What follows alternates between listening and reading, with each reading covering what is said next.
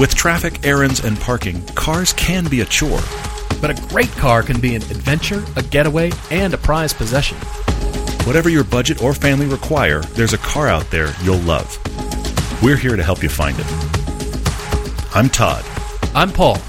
And this is the Everyday Driver Car Debate. Happy Tuesday, everybody. We've got a really cool podcast coming up. We've got a great interview happening in just a few minutes. Yeah, but I'm hoping you had a weekend half as good as ours was. We had fantastic summer weather here in Park City. It was longest day of the year and is still, light till almost 10 o'clock at night right now, which is fantastic. I love it. My wife hates it, but that's just life. This weekend, my parents were in town, which is always a mixed bag.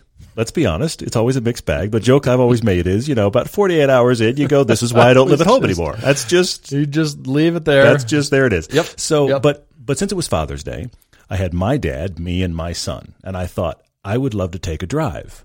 But I have no 3-seat sports cars because I don't own a McLaren F1. So right. I would like to take them all, which means I need to bring other drivers, okay, because my son is not quite to driving age yet. Not quite. He'd love to do it. He asked me yesterday while we were on the drive. He's like, can I drive? I was like, sure, buddy. So what we did is we took all of us, meaning my mom and my wife, and you, Paul, joined us. Thank you. Yes. So you took the Cayman. Yeah. We brought the crazy yellow Lexus LC 500H that we have on loan and my Lotus and 6 of us. And we went down one of our very favorite roads, and we kept stopping regularly and switching. Switching passengers, switching drivers. Everybody, except for my son, did everything. And it was crazy fun. And my dad, who is a extremely conservative driver, actually had some fast driving fun. I kept telling him when we got back, he was just going, that was the best day ever. That was the best Father's Day ever. And I said, speed cleanses, doesn't it? Speed just helps. Just reset all your outlook on life. You need a little speed in your life. He was laughing because I think at first he didn't believe me. And then, after we hit, speeds. So we hit speeds. Yes. Then everything else is forgotten. Yeah, all conversation stops. Well, it was very funny also great. Because he got to ride with you driving. Yeah. He got to ride and drive, and he got to drive the Lotus. I've been trying to get this man to drive the Lotus for years. I was going to say, I'm so glad he actually did it. Totally. And he's in his 70s, so getting in and out of the Lotus, I actually have to physically help him. But once he got in, he quickly discovered his shoes were too big. He kept hitting multiple pedals. That's right. So he struggled through driving it the first time. Then he rode with me driving it, which was a little bit different. Then he drove it the next time, and he took his shoes off. And I put his shoes in the trunk. And he has seen... Exactly. He pretty much filled the trunk. Let's be honest. Again, big shoes. So then he actually drove it with some speed, like some dedication. I was quite impressed, and he had fun, and that's really all I could hope for from Father's Day, honestly. What you didn't hear was he was sitting in my Cayman with me, and you had offered up the Lotus, and he was just sort of girding himself because he knew he was going to go drive the Lotus. And he had just ridden with me, and so he was discarding handfuls of upholstery. Yes, he was. Thinking, all right, what's next for me? And so I said... Today is the day. And right now is the time in your life before driving an Elise. I said, this is that time. In a few minutes, there will be the time after you've driven an Elise. I love it. And he was just sort of looking at me like, what? It's a car. I'm like, no, it's a different experience. So you go drive. And thank you. And then he came back and he was just going, well, that was different. Yeah. Yes, it was. I mean, the Cayman is an excellent fast car. Absolutely, yeah. But the Lotus is tiny. It's like 3/4 the size of the Cayman. I don't know if you thought about this. Not only that, but here's the crazy thing. And he did enjoy it. And thank you for pushing on him because he needed that little extra push. I'm glad you hear it not from you. Yes, I agree. Thank you. I'm glad that you did. The other thing that's funny that we started thinking about as we were doing this drive, the Lexus LC 500 weighs more than twice as much as the Elise.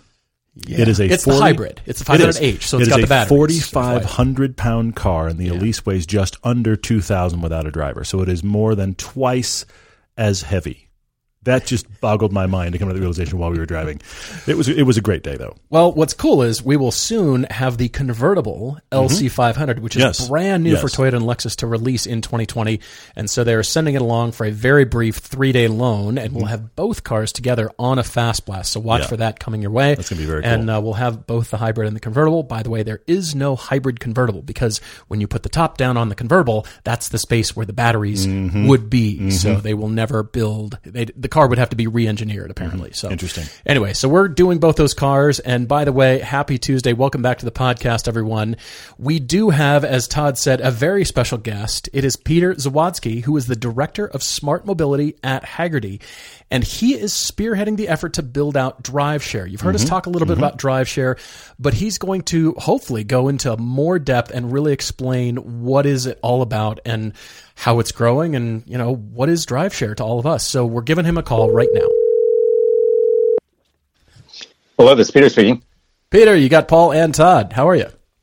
How are you? We're doing well. We're doing well. Thanks for being with us. I'm happy to talk cars all day long. Good. Well, as are we. I mean, that's really all we do. So we're looking forward to it. Well, Peter, we hosted Brian McGarvey a few episodes ago. It's been, almost a month now, I think. So. Yeah. And so we touched on various aspects of DriveShare. We mentioned DriveShare is right in line with what Todd and I call drive homework all the time. And I might be going off the deep end a little bit lately, kind of blowing people's budgets out a tiny bit. You're just out having people shop wherever. You're like, I understand you have $20,000, but have you seen this $80,000 car? Somebody just tweeted it. Yeah. It's turned into a mudslide. My has. Little, mountain, making a mountain out of a molehill. I'm here by myself holding the line on people's budgets. You're like, you know what's great, which is fun, but it leads to drive homework though, which is good. So I have this problem of maybe blowing people's budgets out, but then they come back and said, well, hey, I got a raise and I spent more money on this car. But ultimately what we're recommending for them to do is drive homework to arrive at their decision. But I like that DriveShare is right in line with this as a shopping tool to get the audience experiencing different cars when they're shopping. And so we want to know, how do you explain DriveShare to people when they say, hey, you're a car guy, talk to me? Yeah, it's funny. The best way to explain it is it's Airbnb for cars you really want to drive. Plain and simple, right? Okay. You get behind the wheel of a car, and let's say you've always wanted, it's a car you've always lusted after, you've always wanted to experience it. It's a great opportunity to try it out. Or it's maybe a car you're really thinking of buying. So before you go out and commit to spending 20, 40, 80 grand on a car, maybe you find one that's similar, take it, rent it for a weekend and see if it's something you really like. I mean, it's everything that you can imagine. We've been doing lots of rentals in the last couple weeks for parades, for graduation parades, right? Oh, People want to rent something really cool for a graduation parade these days, and they've been renting cool cars. That's fun. So this is cool. They're available nationwide, right? Correct. We are available in every single state except for New York. Okay. Well, there's not a lot of driving in Manhattan, so that may be pulled off. Unless the Macy's Thanksgiving Day Parade, and we're blowing it out for this Thanksgiving. Well, people are renting cars, baby. If it's us, let's take down all the floats. Just drive a bunch of nice cars through. We'd prefer that anyway. But take the floats down. Let's concentrate on the cars. All relative. I've got no problem with that. I think that'd be a nice marketing opportunity. I mean, surely there's fire trucks on here for July 4th. Come on. There's ice cream trucks on there. Right. There is everything on there. You've got an ice cream truck on there? Because that's fantastic. There's legit an ice cream. A vintage 1950s ice cream truck. Sure, I love that. Why not? I had a friend who a few years ago, he has a bunch of kids, and he and his wife have a tendency to do crazy things. And a few years ago, he called me up and said, "You're never going to believe it." And I was like, "What?" He was really excited, and I said, "What happened?" He said, "We bought an ice cream truck." And How long was the silence? It's the thing. You know me, Paul, because I am not known for my silence. And there was a long silence. This is a dear friend, and I was just like, going on. I have to back this somehow, So of course, my next question was, why? Tell me. Yeah, but anyway, that didn't last long. So here's my big question, because we chase down cars all the time for our big feature films. We've done 911s and BMWs and Corvettes, where we're getting a car from every generation of that marquee. Okay? So my big question is, we spend a lot of time trying to convince owners to let us have a car to drive for a film for 2 days. You and I are driving. Okay, we're driving. How on earth do you convince an owner with a really nice car to be a part of DriveShare? What are the upsides, and what do you guys do for that? So that's the thing is, this isn't for everybody, right? It's not meant for every single person that owns, a collector car or an enthusiast vehicle to, rent out and make money on it. I don't intend everybody to be able to rent their car, but there are people that will, people that have maybe a collection of cars, or they have 2, 3 cars, and, one of them's not getting used that often, and they can see value in it. They'll do that. We also give people a lot of security around the transaction, right? First of all, you can choose how you want your car rented, right? Do you want somebody actually driving it? Or are you willing to rent it out for just events and photos? Or do you want to do a chauffeured rental? Then how much do you want to rent it out for? You know, we're not going to tell you, hey, rent your car out for $100 a day. It might not be worth it to you. You choose how much you want to rent it out for. And then at the end of the day, because this is a Hagerty product, the transactions are secured, right? There is insurance on the vehicle. There is liability insurance. We do driving screenings on the people that are renting the cars. Oh, okay. And I'm happy to say we have had nothing but, 5-star reviews on the platform. And anytime, let's say there has been a ding or a dent or anything else, we've taken care of it, right? Our top priority is to the vehicle owner and making sure that their vehicle is exactly how it's supposed to be. I rent out my cars, right? Okay. I am the one that absolutely. I'm the one that launched this idea. I actually have a great story, and I have an 84 911. Okay. And excellent. I bought it and I hot rodded it. I took out the AC. I completely modified it. It is my baby. It's an extension of me. So is this like an outlaw kind of thinking? It is. Okay. It is a full outlaw 911. All right. Love it. And I list it. I rent it out because ultimately I don't have enough time to drive it. The car needs to be driven. Yes. The worst thing you can do is just have a car sitting in your garage collecting dust. That's not what they're meant to do. I'm so glad you said that, because we say that all the time, and sometimes we persuade our listeners to give themselves permission to go drive their fun car. Absolutely. Sometimes you have to. It actually happens. Yeah. And so I ended up getting contacted by a gentleman. So I live out in Massachusetts. I got contacted by a gentleman in Pennsylvania who wanted to rent my car out for a weekend for his wife. Because she drove an old 911 when she was younger, and he wanted to do this as a present for her. I love it. Okay. So they came up for the weekend. They rented an Airbnb out here. They came, they picked up my 911. I took them out for a test drive in it. I made sure that she was familiar with driving the car and everything else. And I'm talking smile from ear to ear. Love it. Love it. And all weekend long, the husband kept on texting me, and he was like, she won't even let me drive the car. This isn't fair. I thought I would get to drive the car. And when they got back, first of all, the car was actually cleaner than when I gave them the car. They actually went to a car wash and vacuumed the inside and cleaned it all up. Then less than a week later, I get a phone call from the gentleman. He's like, hey, Peter, are you interested in selling your car? No way. Oh, my gosh. And I'm like, no, I'm not. I'm sorry. I love my car. But, hey, by the way, I'll help you find one if you want. So I ended up helping them find a 911.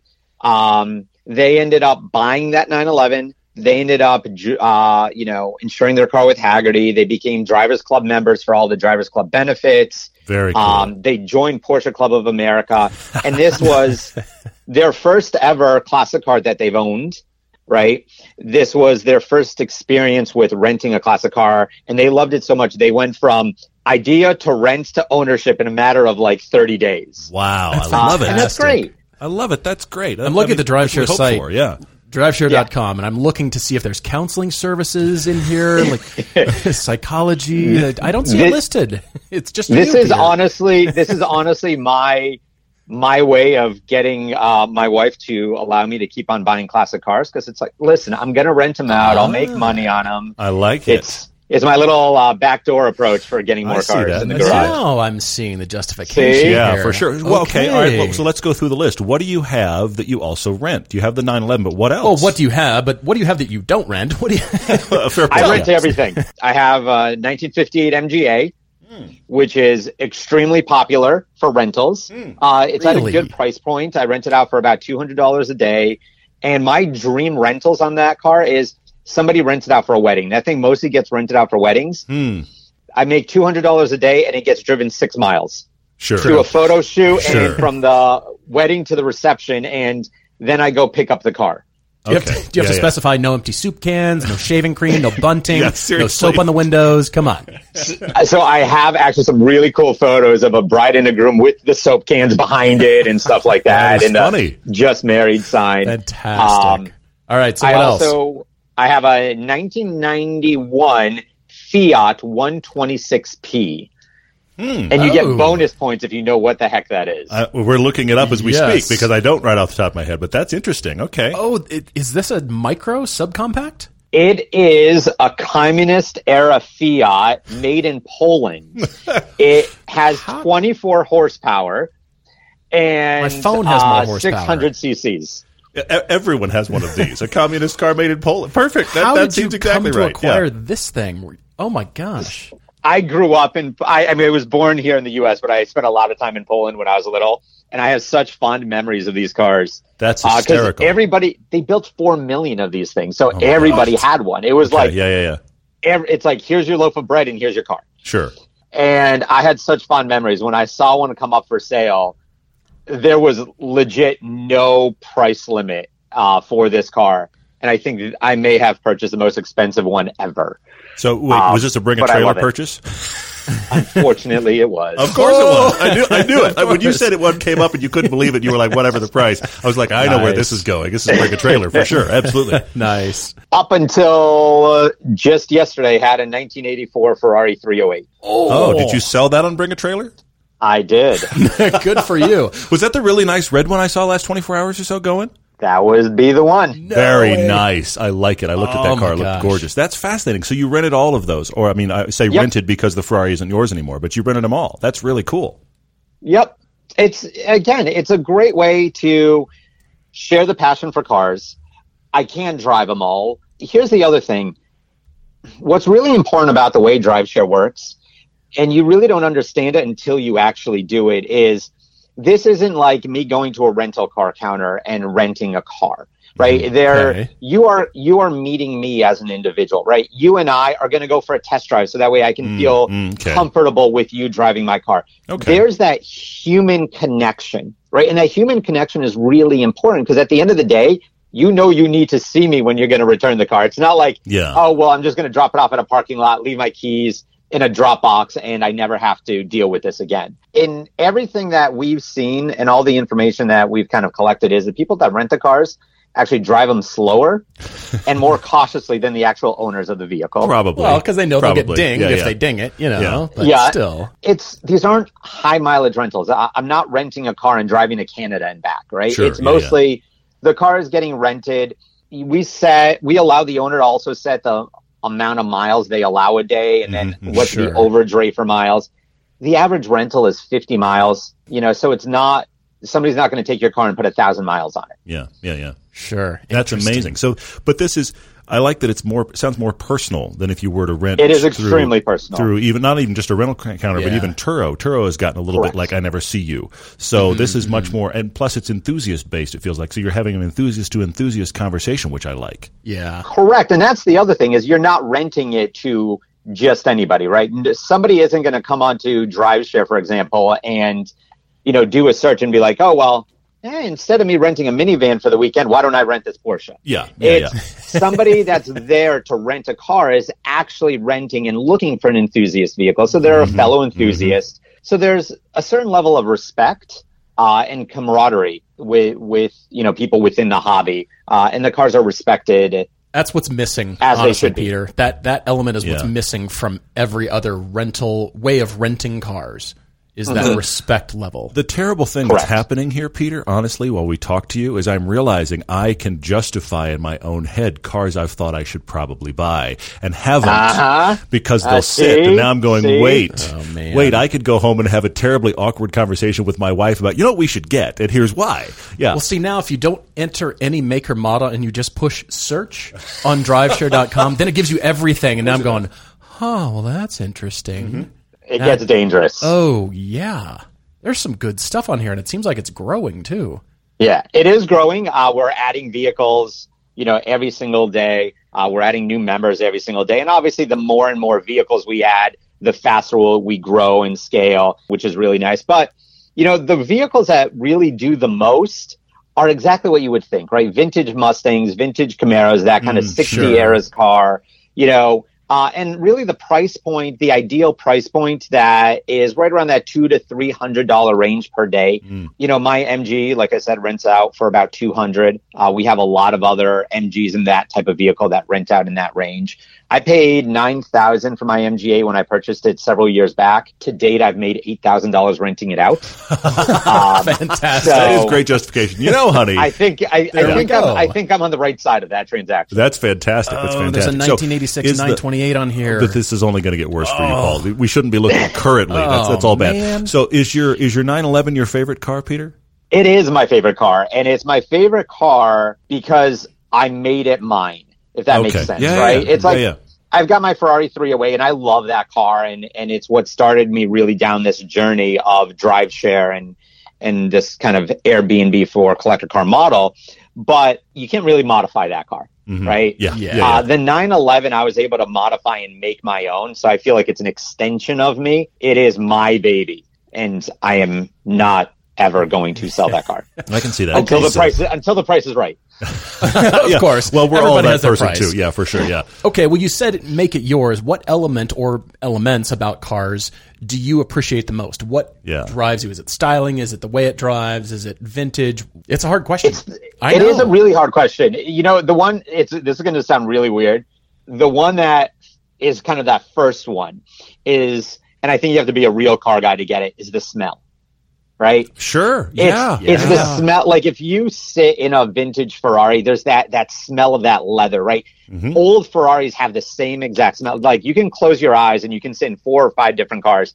Like if you sit in an old 911, there's a certain smell to an old 911, right? There's a certain smell to an old Ferrari. And I think that's kind of the first thing that, like, when I sit in one of my cars, and especially after the doors have been closed for a while and the windows have been up for a while, you get in there, you're like, you take a deep breath and it's just like this calming sense of like, all right, now like I'm in it, I can go for a drive. And then from there, it's just that visceral experience of the drive. I love that. I'm connected to the road. I'm unplugged from everything else and I can just enjoy the car, right? I don't have my phone in one hand and I'm like texting when I'm not supposed to be texting and I'm not distracted with all this other stuff. Because I have to be tuned into the car, right? It's not like my wife's brand new Volvo where I can hit the autopilot button and, be hands-free for a while. Right. I'm hands-free on the 911. Things are going drastically wrong. Bad things will happen, for sure. Bad things will happen really quick. Well, so I'm actually curious, and I'll tell you the story to kind of set what I'm saying, but I'm curious if there's a reason or a history for that smell connection with you, because I know for me, my dad had a Jaguar E-Type before I could drive, and he got rid of it when I was about 11. I remember watching it drive down the drive, and we both still lament that fact that he's gotten rid of it. Both of us. But that car had a very specific smell, and I had almost forgotten that reality until we started doing what we do for a living, and I was at a car auction, and I got in a Jaguar and just kind of went comatose. And Paul was like, "What is up?" And I was like, "That car has the smell." I didn't even know. I had forgotten that it had kind of bored its way into my brain. So anytime, and I've driven a few E-Types since then, which I've, of course, have a major connection to now. It's very dangerous. Now I can rent it on DriveShare. Anyway, but if you get one, then you can rent it out on DriveShare. I guess so. There's my wife is going to not like that I had this conversation this morning. She can rent out her future Jeep Wrangler that she wants. There you go. But anytime I get an E-Type, that has a specific smell, like you're talking about, Peter. And so I'm wondering what created that for you.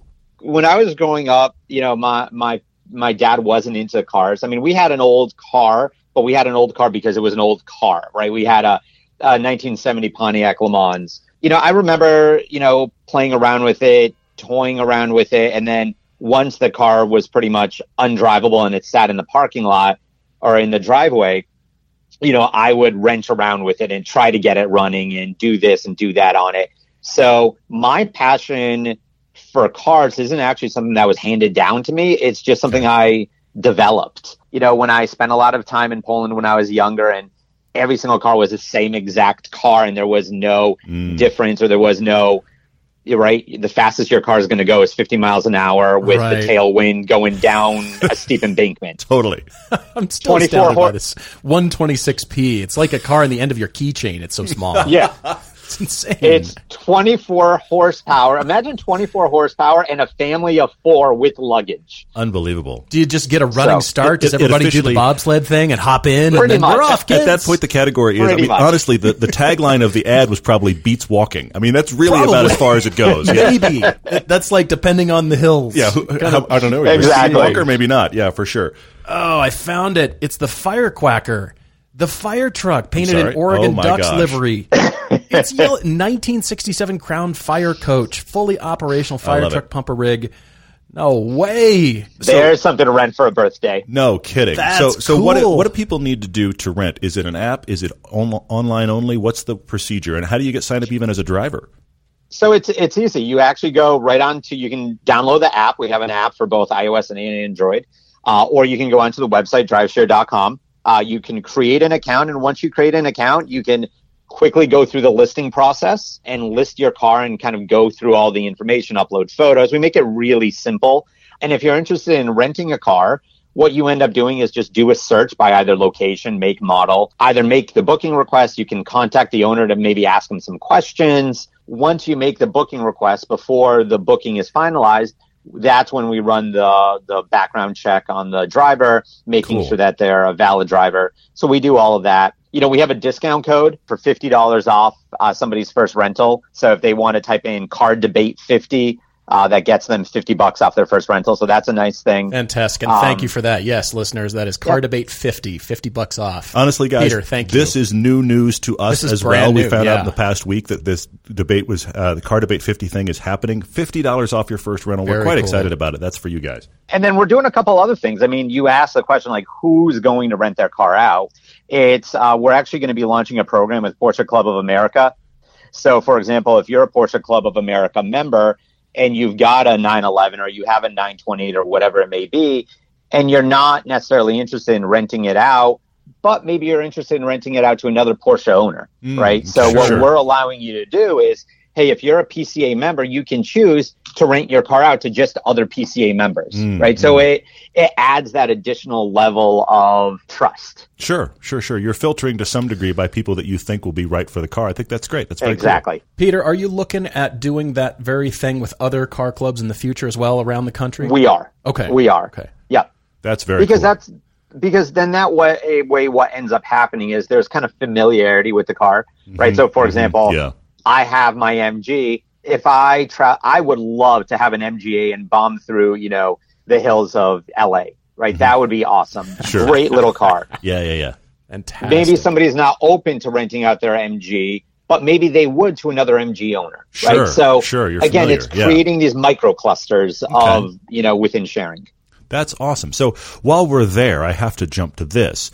Talk about the Dream Drive contest. You have this Shelby Daytona Coupe. What's going on with that? And is this like the first of many? I hope it's the first of many. That's kind of our goal. We all do. So we're actually launching a really cool promotion, which is you can actually go online to driveshare.com/Dream Drive. You enter what your Dream Drive destination is, right? Is it driving through, the mountains of New Hampshire? Is it driving through Route 66? Whatever it may be. Is this North America specific Dream Drive is right now? You can enter your Dream Drive wherever you want in the world. Okay. So the Amalfi Coast, we can enter that, if we want to. Sure. Paul's typing as we speak. Keep going. Yeah. Just asking.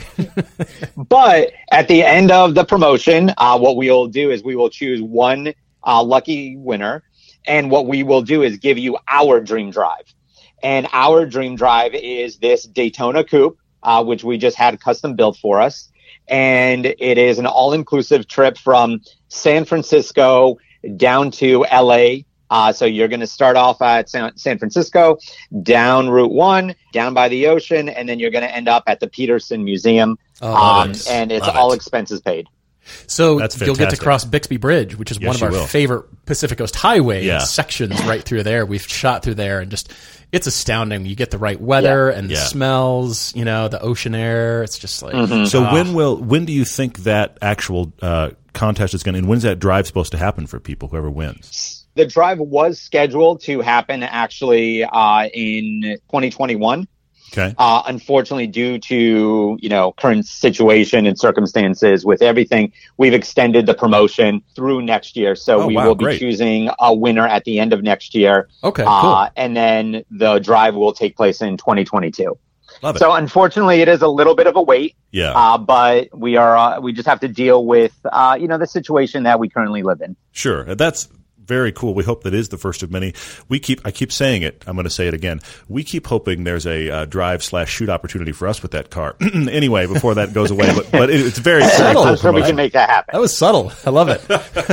Well, you know what I think Todd and I love most about Hagerty is the statement McKeel made when we had him on the podcast. And he said, "I'm not saving commuting. Mm-hmm. We're saving driving over here." Yeah. Which is just aligns with what our audience loves and what we love. And so we definitely see DriveShare as one of the steps in doing that because, now we're sharing cars with each other, which is exactly what we talk about all the time. We want people to get experiences. What else, Peter, do you see forthcoming from Hagerty or just, in the future of the industry in general as part of that? The whole safe driving is an interesting concept, right? My personal feeling is that as this autonomous movement in vehicles continues, that we're going to see kind of this growth in the collector car market and this greater appreciation for this feeling of disconnecting and driving and enjoying, right? Mm-hmm. Look at the collector car market and look at the growth of Broncos and vintage SUVs. Sure. Right? Sure.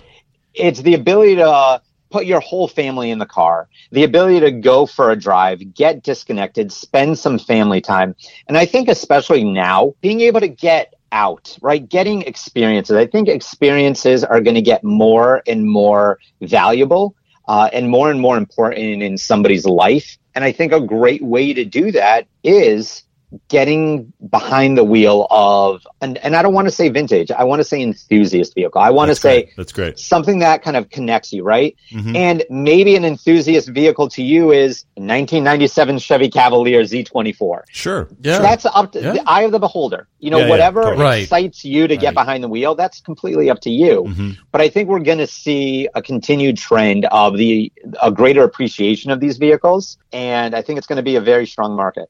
And if somebody can bottle that smell that we're talking about and sell it, then they'll... Seriously.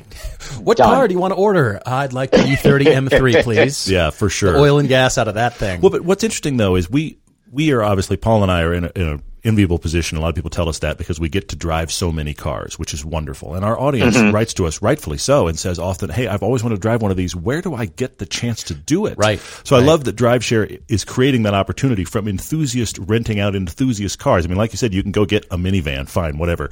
But this is much more interesting. I am so fascinated right now about renting out my Lotus.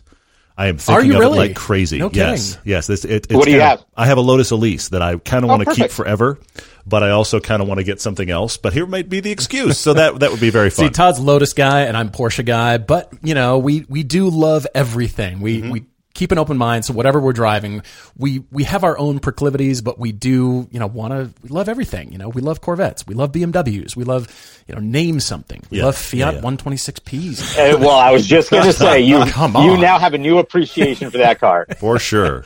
I want to remind the audience again, look, not only can you try this, but that Car Debate 50 is a $50 discount off your first rental, which is really cool. That's huge. I almost see people planning maybe a little mini vacation because people will say, well, I have none of these cars near me. Okay, maybe you plan a little vacation in, a bigger city where some of these cars might be available, and you can try one or two during your vacation. Do some touristy stuff in that city, and then get to drive something cool too. We have had people rent a car and actually buy the car that they rented right after the rental is done. We have actually had somebody. We have had several people actually be like, "Oh my God, I love this car. I want to buy it." And then another great one is, and this was actually somebody that I know who rents out on the platform. They rented out their TR6, and somebody rented out their TR6 because they want to buy one. They've always wanted to buy one. Okay. They didn't have the financial means at the time to go out and buy one, but they rented it for a weekend. Got it. As soon as the rental was done, they're like, great car. Absolutely love the car. I no longer want to buy one.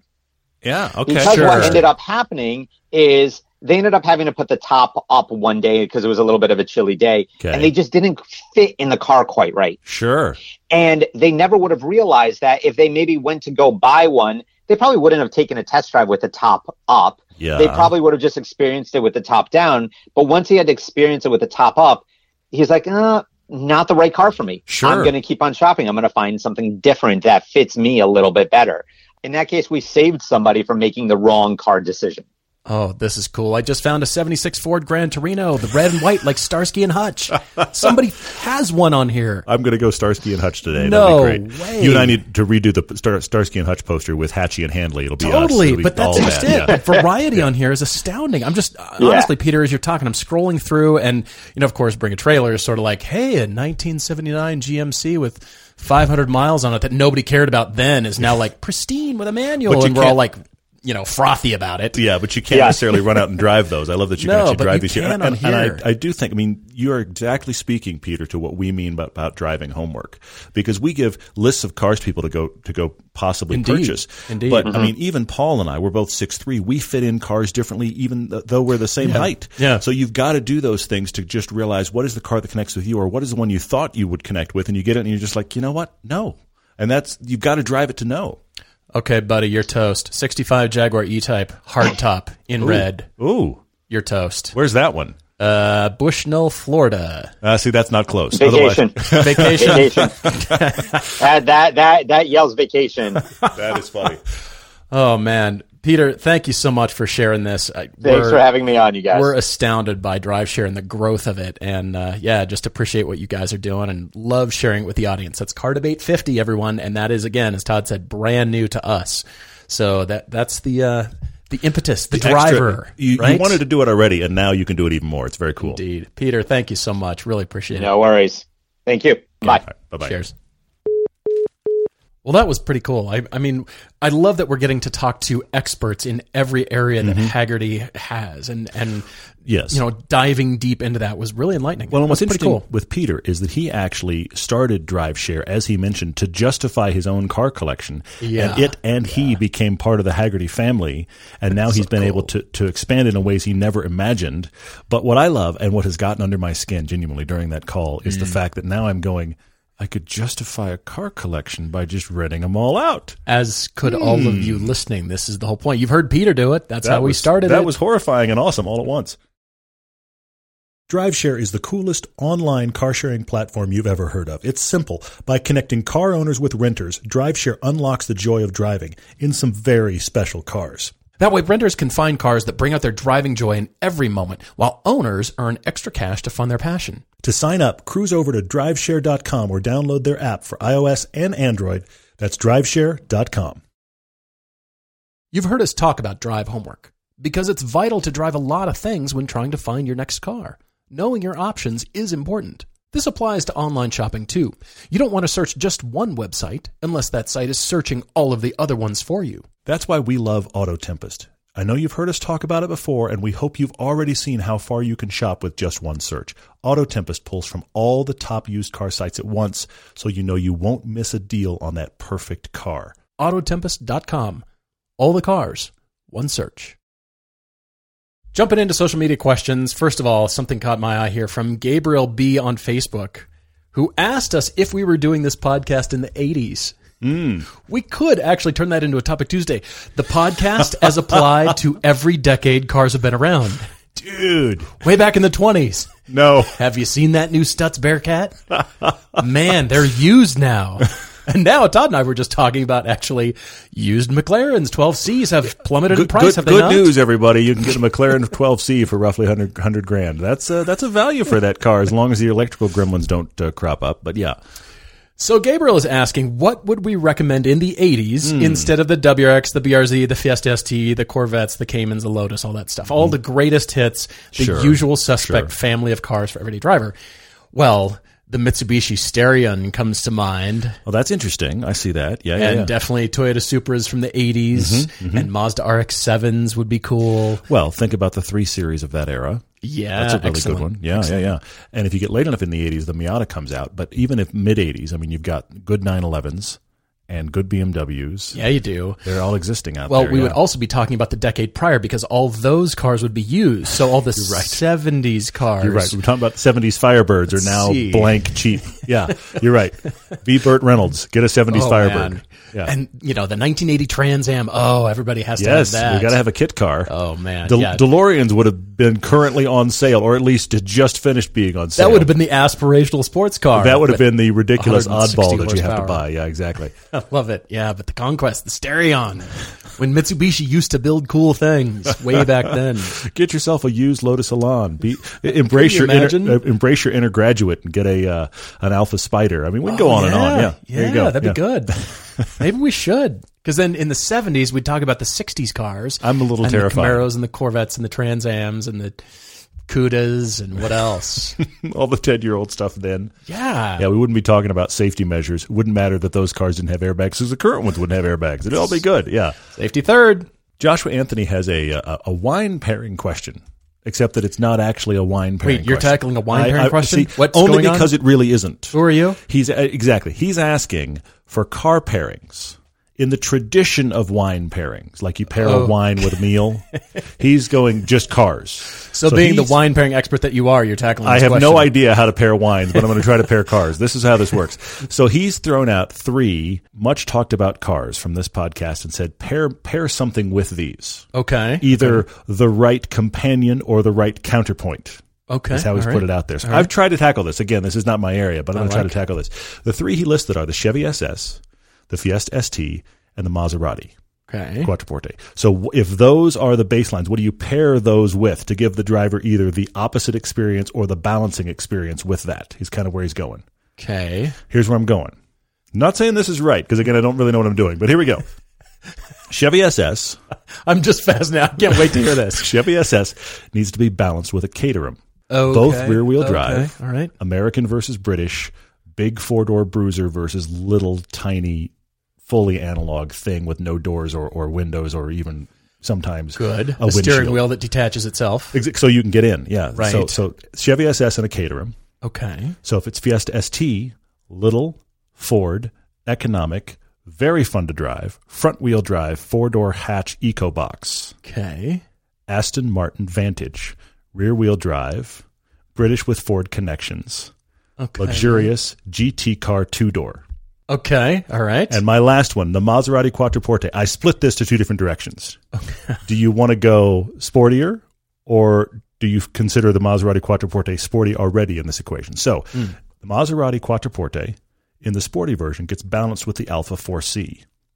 You have your sporty Italian 4-door with Italian quirks, and you need your sporty 2-door Italian with quirks. Okay. For the 4C. Or if you want to go the opposite direction, you have your sporty Quattroporte, and you balance it with the Hellcat Jeep Cherokee. They're both FCA, but now you've gone crazy powerful, can tow your boat at light speed off-roader, and your Quattroporte, this is my sporting car that I go to Lake Como in. 4-door. Wow.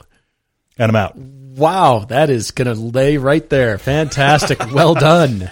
Because the whole time you're talking, I was thinking about actually drinks, like the SS would be some sort of bitter IPA.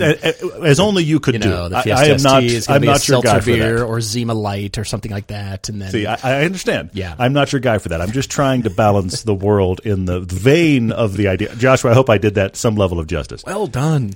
All right, Alex HC09 has a Track Daily Crush for us.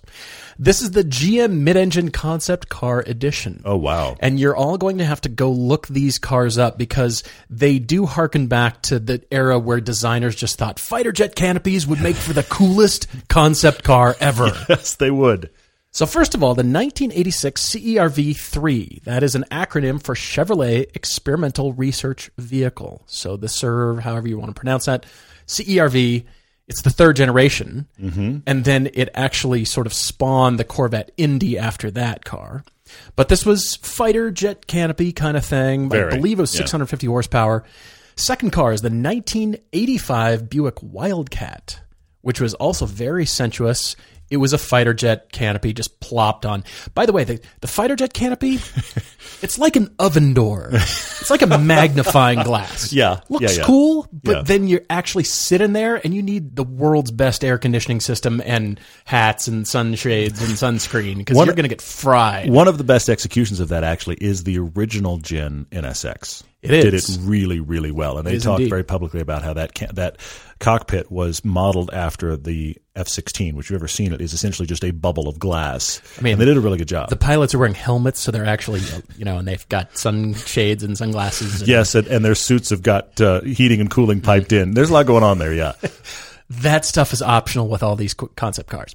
All right, third car is the 2002 Cadillac CN, Spanish for 100. So this was an interesting car. Also very powerful, had a V12 engine in that, and it was stealth fighter. It was just slab-sided stealth fighter look, and it was the peak Cadillac arc and line design theme from that era. And featured in the Michael Bay film The Island. Really? Actually was driving around in that film. No kidding. I don't know that I've seen that movie. It's interesting. It's okay. It's a really cool premise with an okay script met with Michael Bay direction, but starring Ewan McGregor and Scarlett Johansson. So it's like a total like mixed bag. Yeah.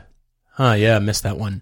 Okay, so the CERV. So going back through GM's archives, as we've had Corvettes on our minds recently after driving the new C8, I've had mid-engine Corvettes, and I've counted, I believe, up to this point, at least 14 mid-engine Corvette prototypes before we even got to the C8. So a mid-engine Corvette is not unknown to GM. This is not new. It's just new to everybody else. Not even to us car enthusiasts. It's just new to reality. It's new to actually existing. You can go buy one. Yeah, exactly. Yeah. So I do like this car. I like the execution of the Buick Wildcat a little bit better, even though it's the least amount of power. Because if we're going to do a fighter jet canopy, let's do the Buick Wildcat thing. It is just totally cliched. It's so funny. It's just, jet fighter on wheels kind of thing. Yeah. It's like very bubbly. Let's have that, even though it was only 360 horsepower. Okay. I think my phone has 360 horsepower, but still, you know what I mean? One probably, yeah. Mm-hmm. So I would crush the CERV, even though I love the mid-engine Corvette. There are better, I think, mid-engine Corvette prototypes to be loved. So I am driving the Buick Wildcat on a daily basis because what the heck is that spaceship driving around? Sure. Maybe I will wear a helmet just to stay cool. And the whole bubble canopy does like pop forward to get you in. It doesn't have doors. Cool. It's And then I am tracking the Cadillac CN because it's got the V12 and because it looks awesome on track and it's going to be fast and all that kind of stuff. So, all right. That's where I'm standing up there. Well done. Car Guy 11 asked me, how similar is the 86 to the Elise? He's driven an 86 and loves it, but has never driven an Elise. First off, they're on the similar end of the spectrum of cars, okay? The 86 is significantly bigger. I mean, it's got back seats and a trunk, for God's sakes. I mean, that's pretty much the start. But keep in mind that the 86 is less than 3,000 pounds. It's about 2,700 pounds. So it is on the lighter spectrum of cars. The rotation is different because you're talking about a mid-engine car, almost front mid-engine, and the engine's very low in the 86 versus a actual mid-engine car. Right. In fact, I was talking to my dad when he was driving the Elise. Only 40% of the weight of the Elise is on the front. No kidding. That adds a very different feel to your driving. And the Elise has fully analog steering. So I would say, look, I loved my FRS when I had it, and I still like it. Obviously, many of you wish I would quit talking about the 86 chassis on this very podcast because I've talked about it a lot. It is excellent, and it's in the same direction of cars, but the Elise is further and more. Ricardo Bobby asks me if I have a cameo in the museum scene in Demolition Man. Wasn't that another bad Sylvester Stallone movie before he figured out the greatest trilogy ever, The Expendables? I'm just kidding. What can we do with all the out-of-work actors that used to do action films? It's sort of like, you know what we should do? Call all your friends and write a script around it. We should put them in a film together. That would solve the problem. Everybody works. It's just endless explosions. I mean, there's a few fun scenes in there, but for the most part, I should do the best Sylvester Stallone movies. I think I can count them on one finger. Here's the thing, and I would listen. We've talked about doing random podcasts in the feed that are like extra podcasts about random things. I would like you to do an hour on just Stallone films. I don't even care if you know how to critique films. Just an hour of Paul Talks Stallone. I think it would be a fantastic rant fest of you talking through. And here's the best part. I can't think of a good one. In order to prepare, you would need to watch a bunch of them. Oh, no. And I would love I would love the idea of you doing a bunch of Stallone films for a 1-hour podcast. Yeah, I kind of want to be done right there. Of course you would. You'd have to watch and be able to talk about what worked and what didn't. And to spawn you into rants. Let's be honest. That's really why. It'll just be an hour of Rambo, I guess, because that's probably the best stuff he's ever done, right? Is there anything better than that? Let's see. I mean, it's like a low bar. People would argue the Rocky films. I mean, the original Rocky movie. Maybe the Rocky films. Here's the thing. The original Rocky movie was written in like a week, okay? And it kind of seems like it in some ways, but it was written by a week by a struggling actor. So the script and it getting made is very similar to the actual story of the film itself. And it got a lot of press for that, and it put him on the map. Okay? So love it or hate it, that is a movie that resonated and created a career for the guy. Then you have Rambo and a lot of other things. Sure, so probably Rocky series is better than. Yeah, I'll give you that. And then of course you've got Rocky IV, the Ivan Drago film. I mean, that was my favorite when they had the punchometer thing with it measured how hard you could hit. Yeah, that was 4, wasn't it? Was that I think 4 it was or 3? 3 or 4. Anyway, the Russia one. Yeah. Anyway, now we've got the Creed films, which actually you wouldn't have to critique those, but he's in those too. He is? He's got a lot of stuff. Here's one. You probably never saw it, called Oscar. It was a spoof comedy thing that he did where he played a mobster, and there's none of the typical Stallone cliches in it. You're right. I didn't see that. Okay. Seriously, how many of you listening, like me, would raise your hand for Paul doing an extra podcast that's just a Stallone reference? I think it'd be amazing. Okay. All I know is that the man wears Panerai watches. He is in love with the brand from Florence, Italy. He loves Panerai. I like Panerai as well, so there's the tie-in right there. In every movie, he's wearing a Panerai, the latest Panerai, whatever that is. Watches, whiskey, and Stallone. Oh. You're welcome, everyone. You're welcome. Please make that happen. Oh, my gosh. Okay.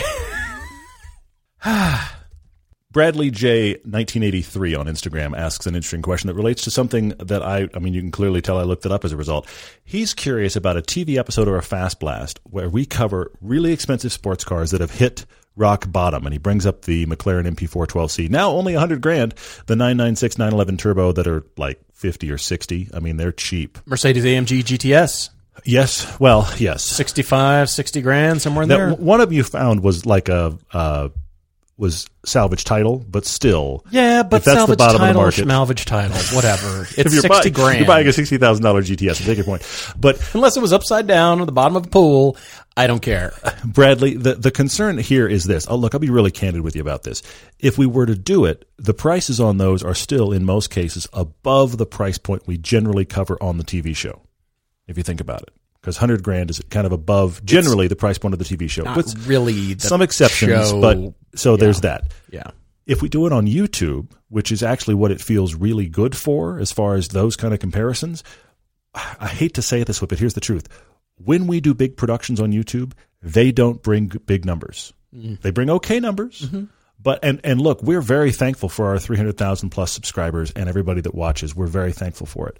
But if lots of other people were to do that piece, it would get 3 or 4 or 5 or 10 times more views than if we make the effort. Mm-hmm. And in many cases, we make more effort. So that's the real struggle, is we have to kind of weigh that all the time because there's only limited hours in the day to produce content and edit it. So we have to try to figure out where does it play. I would love to do that. It almost feels like a feature film of do a bunch of old exotics.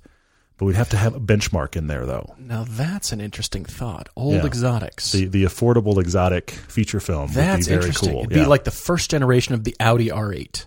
Yeah. Yeah. Manual V8. That was an exotic. It still is, in a way. But cars that you still see and think, how much was that? Absolutely. See, that would be cool. Maybe we found it, Bradley. Maybe that's it. All right. Well, there's another Track Daily crush from Mystic Negro that I cannot ignore. Good. The Roof Yellowbird. Uh-oh. I had a calendar as a kid that featured one of the first Roof Yellowbirds. All right. It was an exotic car calendar, and that has seared its way into my brain. I love that car. I love Roof. Actually, interesting fact, when we went to Gembala for our pilgrimage film, there was a sort of third quarter visit to Gembala, the factory, just outside of Stuttgart. And come to find out that Uwe Gembala and Alois Roof knew each other. Mm-hmm. And they were friends, and one chose more aerodynamics and one chose more power, and they kind of pursued that with each of their tuning companies. Yeah. So there was a relation there. I still have never been to Roof. I'd love to go, and I'm just amazed at their products. So yes, the Roof Yellowbird, the Mercedes SL Gullwing, and a Ferrari Daytona Coupe. I'm leaving this to you, man. Go for it. This is hard. Daytona. Come back next time when Paul has an answer that he still doesn't like. The Mercedes has skyrocketed in price. 15, 20 years ago, they were like $500,000. Now they're $2 million. And the Daytona Coupe, of course. Oh, I've sat in one. The Yellowbird's going nowhere. I am. What am I doing with that? I am tracking that. I could see you tracking it and trying to meet a tire wall. I could see that. Yeah. The Mercedes SL Gullwing is awesome, and it's going to have to be crushed because I want a Daytona Coupe. Yeah, I actually see where you went. I do see where you went there, yep. Guy, that's hard. Meyer Jason asks on Instagram. Feel dirty. That's really what they're going for when they give us Track Daily Crushers. They want us to go away feeling like we lost in spite of winning. That's really that's the goal. That is really the goal. Meyer Jason on Instagram says, are we getting into truck reviews? Why? What's going on? And he said, have people been asking? Jason, I'll be really honest with you. What we have said to all of our providers of press cars, because of this podcast where we cover the gamut of everything. I mean, we literally have recommended a Prius on this podcast and recommended full-on race cars and everything in between. I blocked that out of my memory. But it's all happened. So we have actually said to all the press fleets, bring it. Whatever you've got, send it. And before we were doing this podcast, there really wasn't a place for it. But now that we're doing the podcast and the Fast Blast where we cover everything, we've asked for everything. So as a result, that does mean, hey, we got a pickup in the fleet. And we're like, send it. Yeah. Now, we will fully admit, we admit it on camera, we're not off-road guys. We've had some fun in Moab. We've bounced around in the mud recently in a Tacoma. We like taking things off-road. We love bounding stuff through the snow, but we're not overlanders. Right. We're not hardcore rock crawlers. That's not our background. And we also know, much to the chagrin of those of you that are actual rock crawlers, that most people buy a pickup to not take it off-road. Yeah. Or to take it off-road once this year, and the rest of the year they're just driving it as their commute vehicle and squashing people in leases. Yep. So, sorry, side note. But so as a result, we typically will drive a pickup not the way it was intended. We will drive it in normal ways than in off-road ways. We try to make exceptions. How customers will drive them on a normal 80% of the time basis. Yes. So that has led to some vitriol, but that's okay because I grew up in Texas and this is the way trucks get used. But we're happy to drive it all so we can talk to you guys about all of it because eventually you're going to have a daily, and some of you may be considering pickup, minivan, electric car. Bring it. Jared Rose 1 asks about the best solution to prevent rock chips or cure rock chips already on the front of the vehicle. It's tough with, pretty sprayed, gravelly front ends. It's tough, short of getting a repaint. But to prevent more, you can get clear paint protection film. You can do that, even though it'll leave, bubbly marks depending on how big your rock chips are. It'll show. And the installer will tell you, look, you're going to have to be okay with this. But it's just going to prevent further damage, honestly. But to be honest, if it's pretty bad, really, it does come down to a repaint. Yeah, I've had to do that. Unfortunate. Last one for me, Felipe Rodriguez writes in. He's actually writing to us from Europe. Thanks for writing in. He's curious about this year's pilgrimage trip. We haven't been as clear as we could be, except for the people that were supposed to go.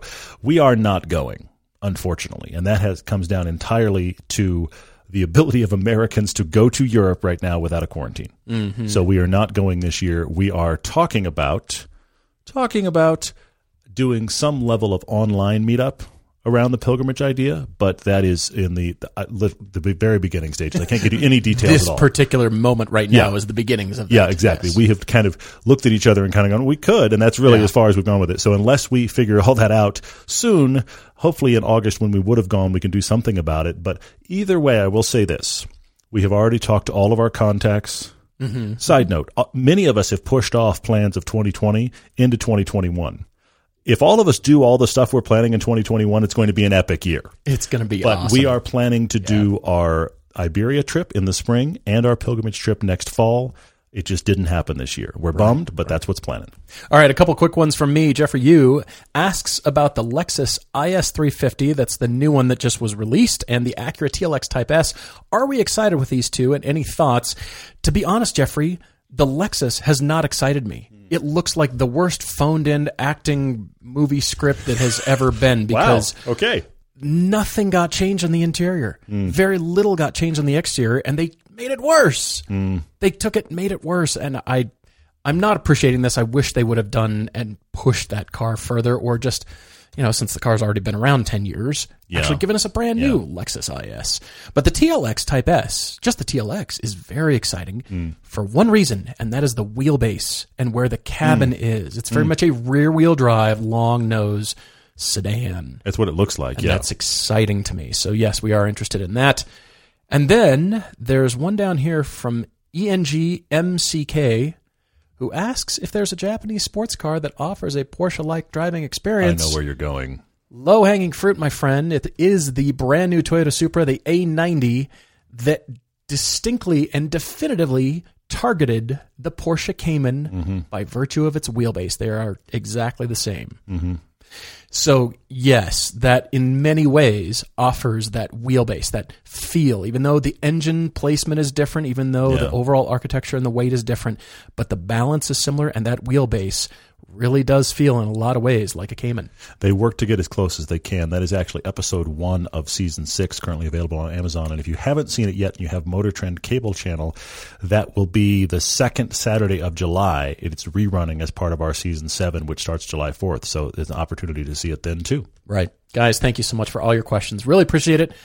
We're always looking forward to next time. Cheers, everyone.